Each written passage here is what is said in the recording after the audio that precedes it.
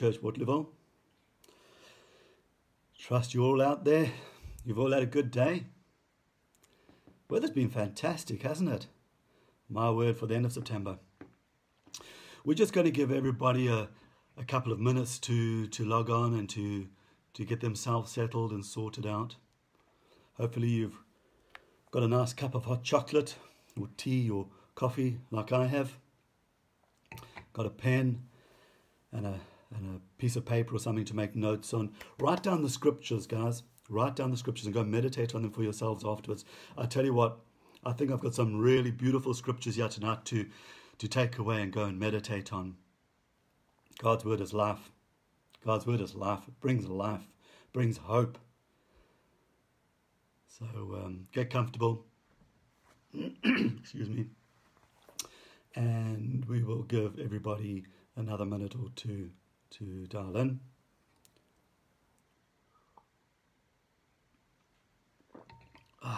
That's nice. While we're waiting, just want to give a plug for the men's and the ladies' fellowships. So as you all know, pardon me, as things still stand, we can still meet in groups of 6. And last month we met. The men's fellowship met with Byron took us all to a place in was called the Wellies out near Lavant. We had a great breakfast and a great time of fellowship, and the ladies also got together. 6 of the ladies got together. Excuse me, frog in my throat tonight, and had a really good time as well. So men's, we're getting together again the first Saturday of October. I think the first one is fully booked now, but if you'd like to come along, please let me have your details, let me know, and then we can make sure that we facilitate another group and more meetings and follow-ups so that we can look after everybody, okay? So it's important that we know who wants to come so that we know how many groups to make. I'm just going to try and move this camera a little bit so hopefully it's not all going to fall over. I think that's a bit better. Okay, and of course prayer groups as well. Prayer groups, if you're not in the prayer group, get into the prayer group.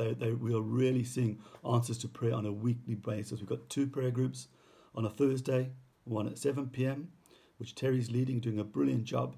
The other 8 p.m, Tanya's leading, again, doing a fantastic job. And we're really seeing prayers answered on a weekly basis. Come along, get involved with your church, get involved in the prayer teams. And on the 30th of this month, the prayer teams are going to get together, gathering together. Can you believe it? And we're going to get together and pray in the community centre. But please, you need to be a part of that prayer group. So let us know and come along. Got to be registered. Okay, got to get registered. We've got to register to do this. All right, all righty. Cool. Well, it's 3 minutes 23. So I reckon that's been polite. We've waited long enough. Let's get cracking. So this week we are continuing on with the series on the fruit of the Spirit. And last week we looked at, we went over the foundations to the fruit in the Spirit, and we looked at the fact that we need to walk in the Spirit, excuse me, to produce the fruit of the Spirit. That we can't walk in the flesh. And we looked at the difference between the flesh and the spirit. If you didn't listen to it, please go back and listen to it. But tonight we're going to kick off into the first of those 9 fruits of the Spirit. And the first one is love, as you know.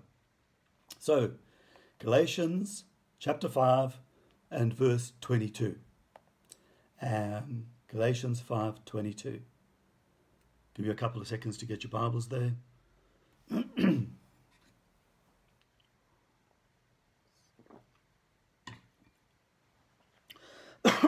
Excuse me.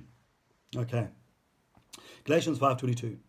But the fruit of the Spirit, Holy Spirit, is love, joy, peace, long-suffering, kindness, goodness, faithfulness, gentleness, self-control. Against such there is no law. Sorry, I'm just going to move this camera again. It seems to be shifting all the time. Okay, against such there is no law. This is the fruit of the Holy Spirit. This isn't something that we produce ourselves. But this is fruit of the Holy Spirit. It's the evidence of walking in the Spirit. that life that has been formed, that nature of Christ that has been formed inside of us, starts becoming evident, and we bear good fruit. We bear this fruit out. It's the fruit of the Holy Spirit. It's not something we have to try and produce ourselves. Okay, we just walk with God, walk in the Spirit, and we will produce this stuff. So tonight we're going to look at love. And I think this is just such a timely series and such a timely message. You know, the word says that in the end days, and I do believe we are there now, that the love of many will grow cold. And I think we're living in such a time. So I think this is really a timely message. So tonight we are going to look at the love of God, the fruit of the Spirit, that is love. Now, love is the initial evidence of the work of the Spirit in our lives. It's the initial evidence of walking in the Spirit, walking with God, obedient to God, being a disciple of Jesus. It's one of the initial evidences, the first fruit that's mentioned. If we looked at 1 Corinthians 13, you know, everybody has that at their wedding. It'll tell you that love is patient, love is kind. Well, we see the fruit of the Spirit. There is patience. My New King James calls it long suffering, but it's patience. There's kindness. Love is the foundation of all of this stuff. So let's kick off then. 1 John chapter 4, verse 7 down to 11. 1 John 4, verse 7 down to 11. Turn there in your Bibles. Really great if you've got your bricks and mortar Bible, as Sandy calls it, your paper Bible, I would call it. But have your Bible in front of you and turn there and see it in your own Bible. It's really good. 1 John 4, not the Gospel of John, but the book of John, 1 John. It's right at the back before the book of Revelation. 1 John 4, 7 says, Beloved, let us love one another, for love is of God, and everyone who loves is born of God and knows God. For he who does not love does not know God, for God is love. In this, the love of God was manifested toward us, that God has sent his only begotten Son into the world, that we might live through him. In this is love, not that we loved God, but that he loved us, and sent his Son to be the propitiation, or the substitute, for our sins. Beloved, if God so loved us, we also ought to love one another. So God is love. God is love. Love is the motivation. Love is the bedrock for this whole relationship, this Bible, from Genesis to Revelation. Everything God has done is because of love. God is love. It's not something that he does, it's something that he is. If we look back in the book of Genesis, God created man in his own image. God created us in his image. What was that? Not physically, but in image, in the fact that we are spirit being. God is spirit and we are spirit. And he created us for fellowship. Do you remember when God said to Adam, he brought all the animals that he created, he let them go before Adam, and Adam gave them names. But there was none found that Adam could have fellowship with, because none were on his level. So God created him woman. And he saw it, he said, wow, man. So we just call her woman. But it was someone on his equal that he could have fellowship with. Well, God created us for fellowship. Yes, of course, God is so much superior to us. I'm not saying that. But he created us for fellowship because he loves us. There's that lovely account in the garden there where God is walking. It says he's walking in the cool of the day, and he calls to his man Adam, Adam, where are you? And this seems to be the habit of God, that he would go and walk in the cool of the day with his man Adam and have fellowship with him. This is the purpose of creation, church. This is why we exist. Everything from Genesis to Revelation is because of love. When Jesus returns to bring us back to himself in the book of Revelation on that white horse, because of love. The whole thing is love. This whole relationship is founded and based on this one thing, love. Paul, in 1 Corinthians 13 then, and let's have a look at it, verses 1 to 3. Paul says that without this love, we have nothing. We are nothing without this love. So let's have a look at those first three verses of 1 Corinthians. 1 Corinthians 13.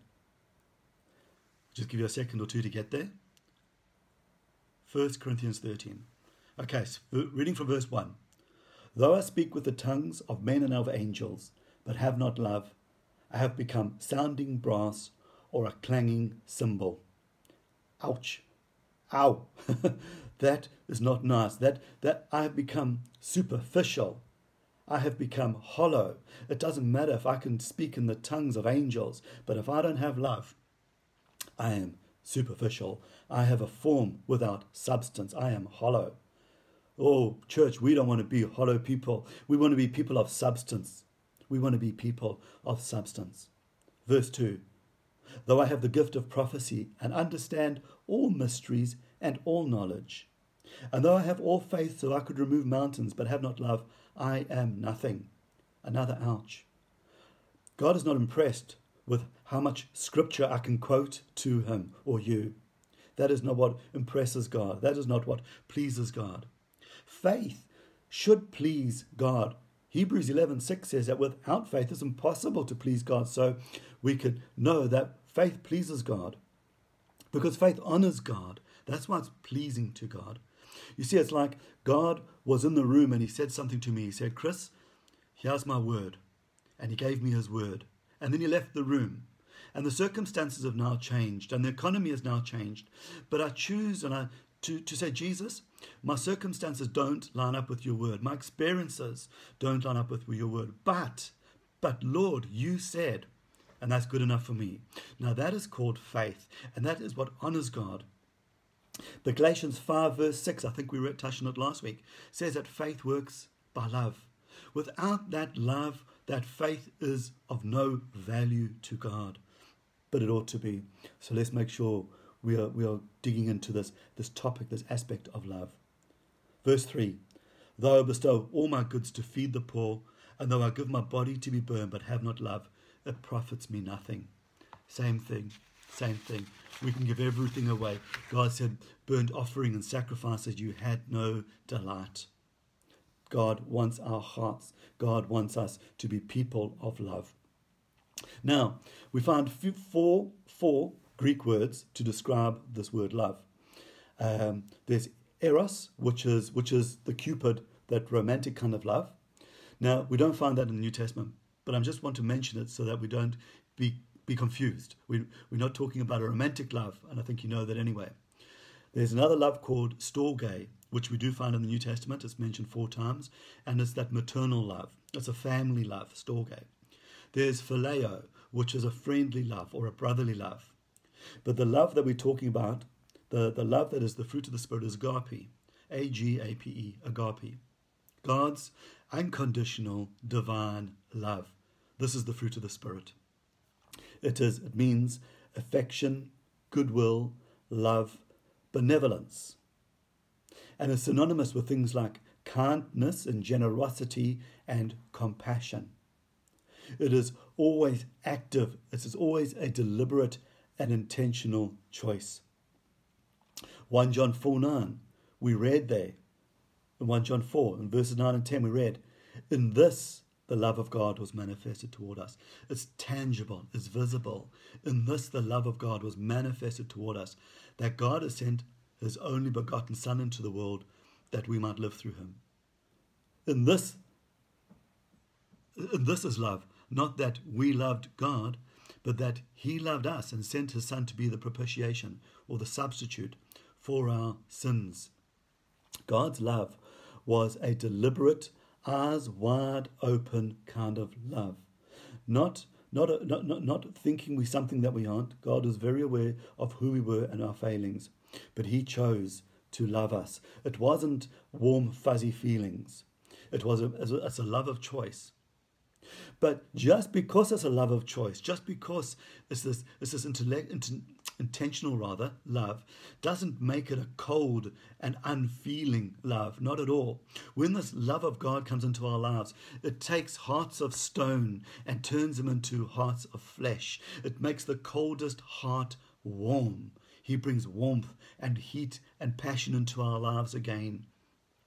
This love of God changes us from the inside out, and it's unconditional. One of the first fruits, one of the first evidences, I believe at least, of God's love in our lives is found in Romans 8, verses 15 and 16. And I'll read it to you if you haven't got time to get there. Romans 8, verses 15 and 16 says, "For you did not receive the spirit of bondage again to fear, but you received the Spirit, capital S, the Holy Spirit, of adoption, by whom we cry, Abba, Father. The Spirit himself bears witness with our spirit that we are children of God." And he continues on and he says, "And if children, then heirs, heirs of God and joint heirs with Christ." But I believe this initial evidence of the Holy Spirit in our hearts, that we are children of God, that we've been adopted, made children of God, is one of the initial evidences of the love of God in our lives.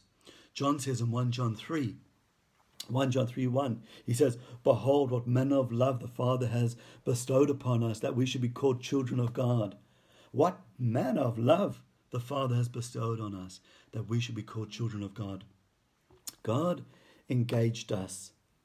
It was not that we loved God, but that he loved us and sent his Son to be the substitute for our sins. And he comes into our lives and gives us a heart of flesh for a heart of stone, and changes us through his love, through his acceptance.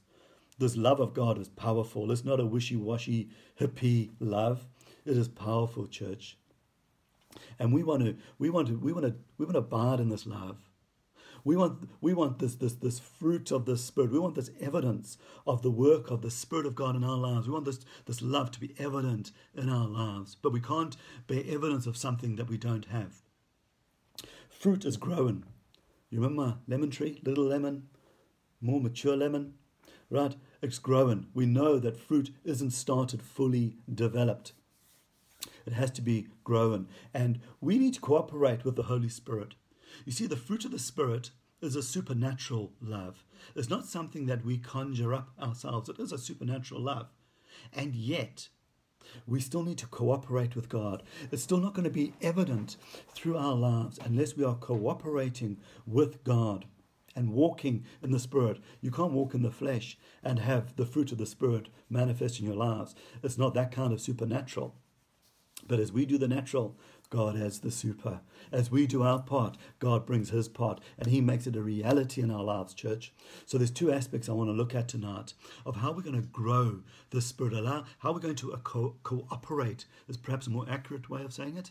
How we're going to cooperate with the Holy Spirit, that this fruit can be evidenced in our lives, that we can bear this good fruit. And the first one is that we've got to get a reality of God's love into our hearts. We've got to abide in it, because we can't give away what we don't have. We've got to abide in this love. Get the reality into our hearts. And second, we've got to give it away. God never called us to be a swamp.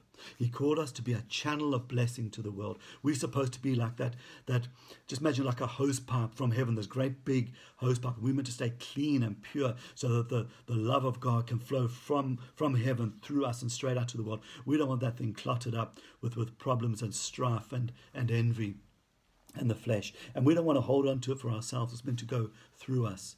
So we're going to look at these two aspects. Get the reality of the love of God into our hearts and our minds. And then second, how do we cooperate with the Holy Spirit, that we give it away? So first one, the Word of God. The Word of God.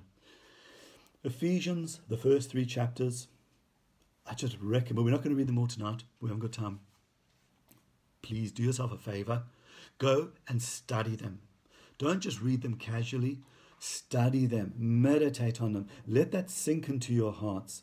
The love of God. There's just so much. It's such a beautiful book, but particularly those first three chapters, I would say, of the book of Ephesians. And right now, I just want to look at a few verses from there.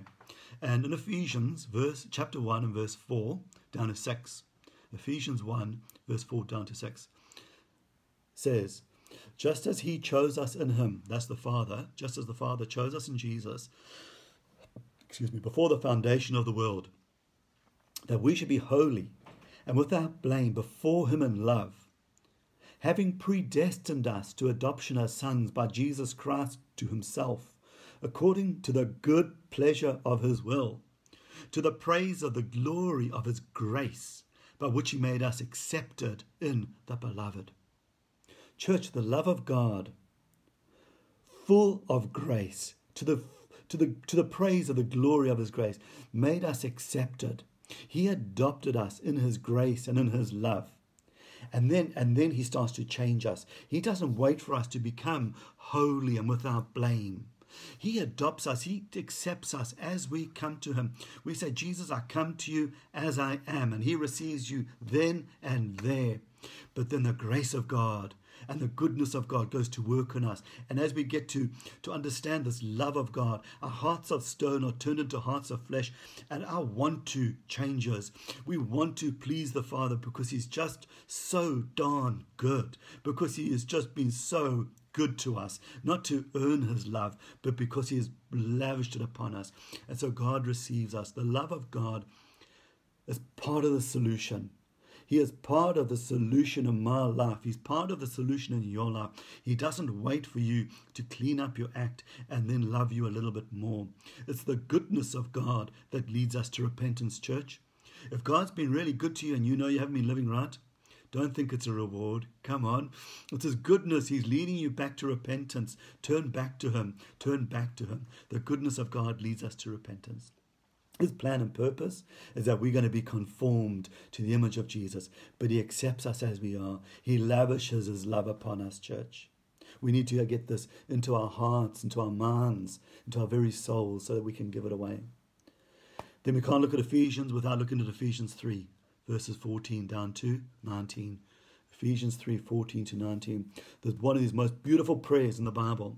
The Apostle Paul praying, and he says, Ephesians 3 verse 14, for this reason I bow my knees to the Father of our Lord Jesus Christ, from whom the whole family in heaven and earth is named, that he would grant you, according to the riches of his glory, to be strengthened with might through his Spirit.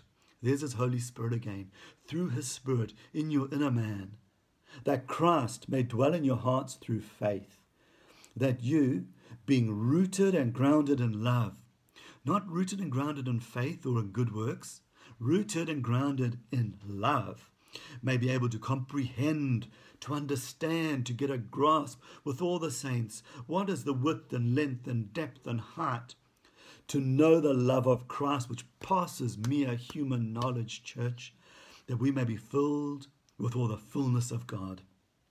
Guys, do you want to be filled with all the fullness of God? We got to get to know the love of Christ, this love of Christ that abides in us by the Holy Spirit. He has poured out his love to us. You know, I just love this. I think this is just one of those real warm scriptures. There's another scripture in Ephesians that says that, you know, before we came to Christ, we were in the world without hope and without God.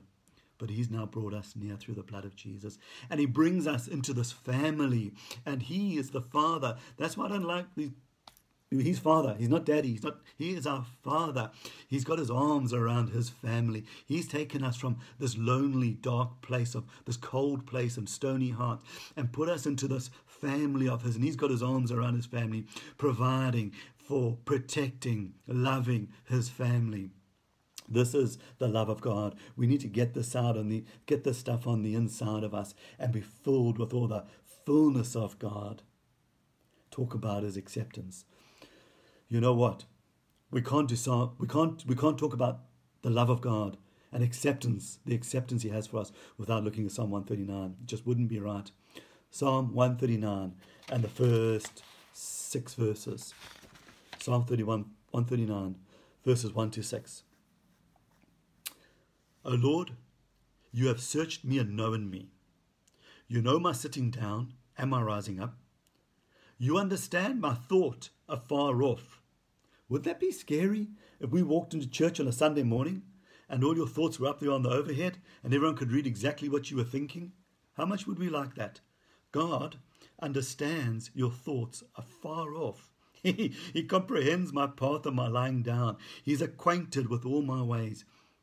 There isn't a word on my tongue, but behold, O Lord, you know it altogether. He knows what I'm going to say before I say it. He knows you so well, church. He understands you.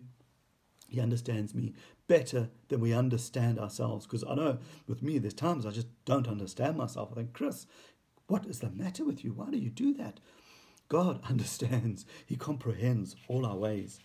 And then the psalmist goes on and he says, but you have hedged me behind and before and laid your hand upon me. He says, such knowledge is too wonderful for me. It's high, I can't attain it. Man, no wonder why. If God knows everything there is to know about you and me, and yet, church, he puts that arms around us. He puts that hedge of protection around us again and lays his hand of blessing and provision upon our lives. What an amazing God. What an amazing God.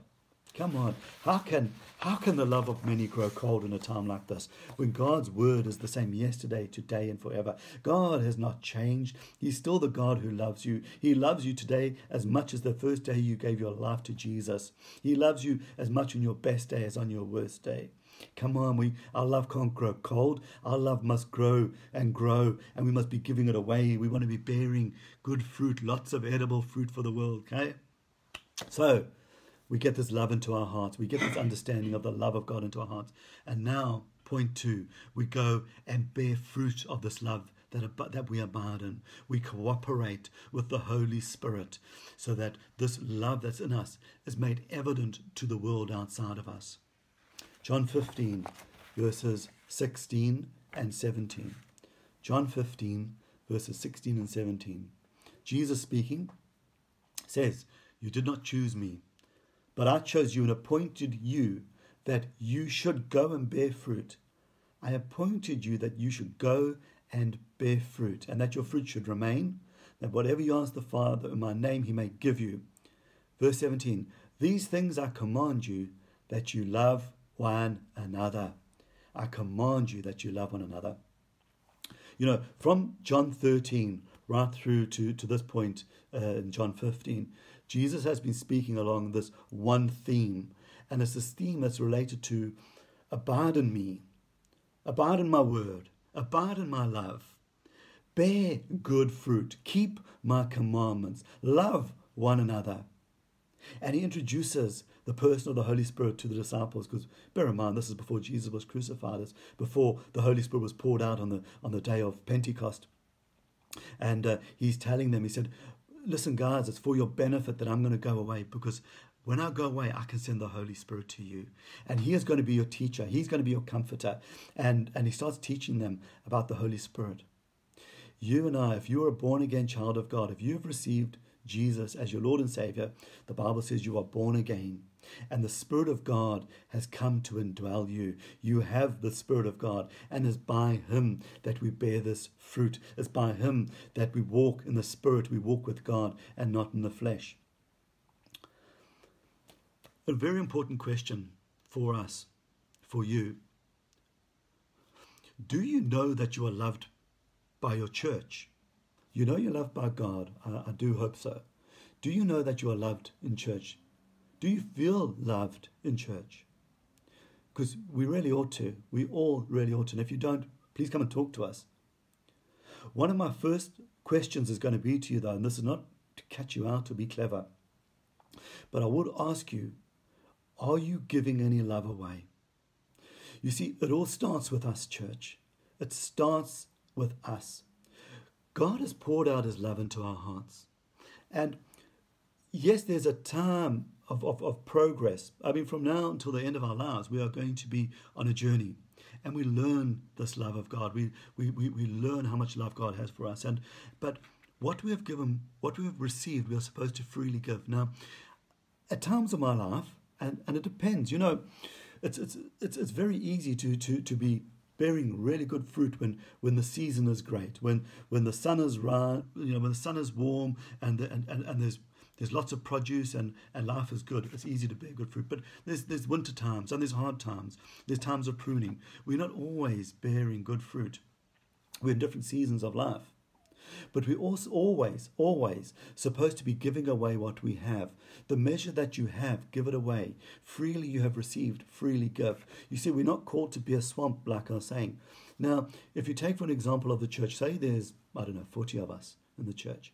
Now, if I'm giving whatever amount of love I've got at that time in my life, if that has been evident in my life, so when you come across my path and our paths cross, I would hope that you are getting some of that love of God, the Spirit of God, into your life.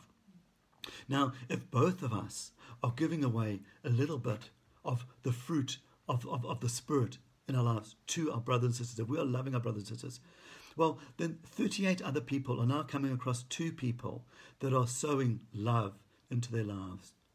And now 3 of us do that. And you see where I'm going with this? Because the point is, Jesus commanded us all to love one another. It would be incredibly unfair and unjust of him to command us to do something we couldn't do. We have the love of God. It's by the Spirit of God. It's not something we've got to produce. We just need to cooperate with him, and we do need to give it away. We do need to live this life, walk in the Spirit, don't walk in the flesh. When Sandy and I were going for pre-marriage counselling, I always have to be careful. I always say marriage counselling, and Sandy says, "We haven't gone for marriage counselling." I say, "Yeah, sure we did before we got married." No, that's pre-marriage counselling. I always get in trouble on that one. But when we went for pre-marriage counselling, our pastor always said to us, he said this one thing. He said, forget about this old story that is about give and take. He said it's give and give. If you want a good marriage, give and give. And I think that was really good advice. But I think I've improved on it over the years. I think it's not give and give. It's certainly not give and take. Love doesn't take. Love does give. But I think it's give and receive. We've got to learn to receive, church. We've got to learn to receive humbly, graciously when others are giving it. Don't be proud. Receive the love. Receive what they have to offer. But our focus is always on giving. And whether we're doing that in our marriage, our focus is giving and receive what our spouse has for us. But we give. In the church, we are giving. We're giving of ourselves. But we need to receive as well. So, love one another. Give away the love that's been shed abroad in your hearts. So, that's for our church. That's for our spouses. Now, take it up a notch. Matthew chapter 5, verse 43 to 48. Yes, you know where we're going. 43 to 48, Matthew chapter 5. Jesus takes the ante up a whole nother level. Matthew 5, 43. You've heard that it was said, you shall love your neighbor and hate your enemy. But I say to you, Jesus speaking, but I say to you, love your enemies. Bless those who curse you. Do good to those who hate you. Pray for those who spitefully use and persecute you, that you may be sons of your Father in heaven. Come on, isn't that what this is all about? Becoming sons of our Father in heaven, being conformed to the image of Jesus, starting to behave like a child of God, that we might be sons of our Father in heaven. Love your enemies. You know, he's not asking us to do anything he hasn't done or that he doesn't currently do. God loves his enemies. He loved us while we were yet sinners. While we were using the name of Jesus as a curse word, he loved us and he came down for us. Love your enemies. As we do this, we become more like our Father in heaven. You know what? Well, let's go on to the next verse actually. Verse 46. For if you love those who love you, what reward have you? Do not even the tax collectors do the same? What reward have you?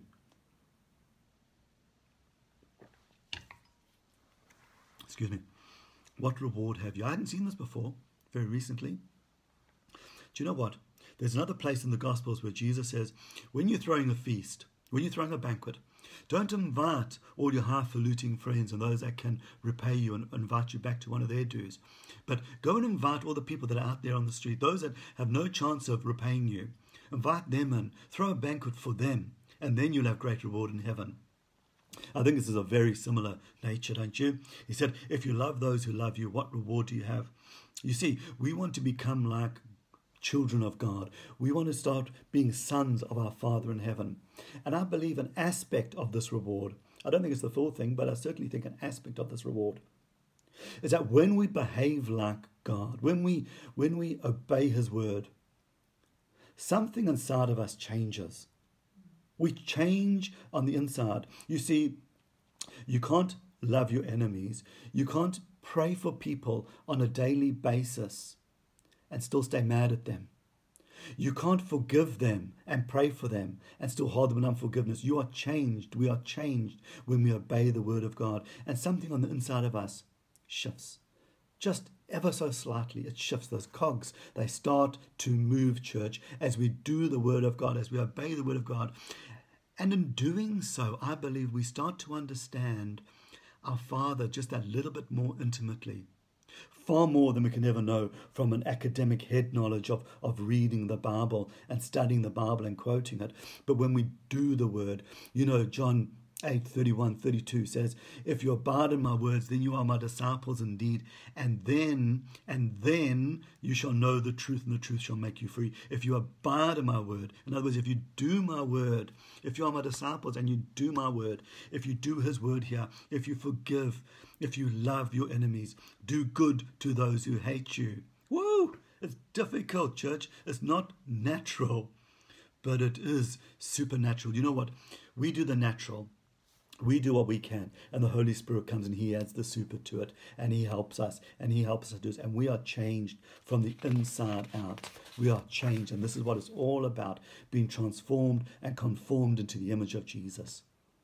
He carries on verse 47, if you greet your brethren only, what do you do more than others? Don't even the tax collectors do so? I think it's very similar to the previous verse.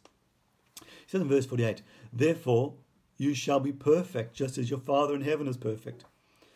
How does Jesus measure perfection? Love. Not by how much money I put in the offering.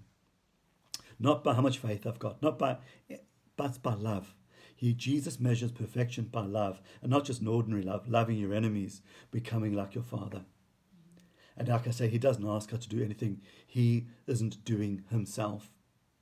This agape love of God, church, isn't based on the character of the person receiving the love. It isn't based on the character or the nature of the person that's receiving the forgiveness. It's based on the character of the person giving it and extending the love. That's what it's all about. You are to become, and I am to become more like God, to become more like a son of God, to become more like our big brother, Jesus Christ our Lord.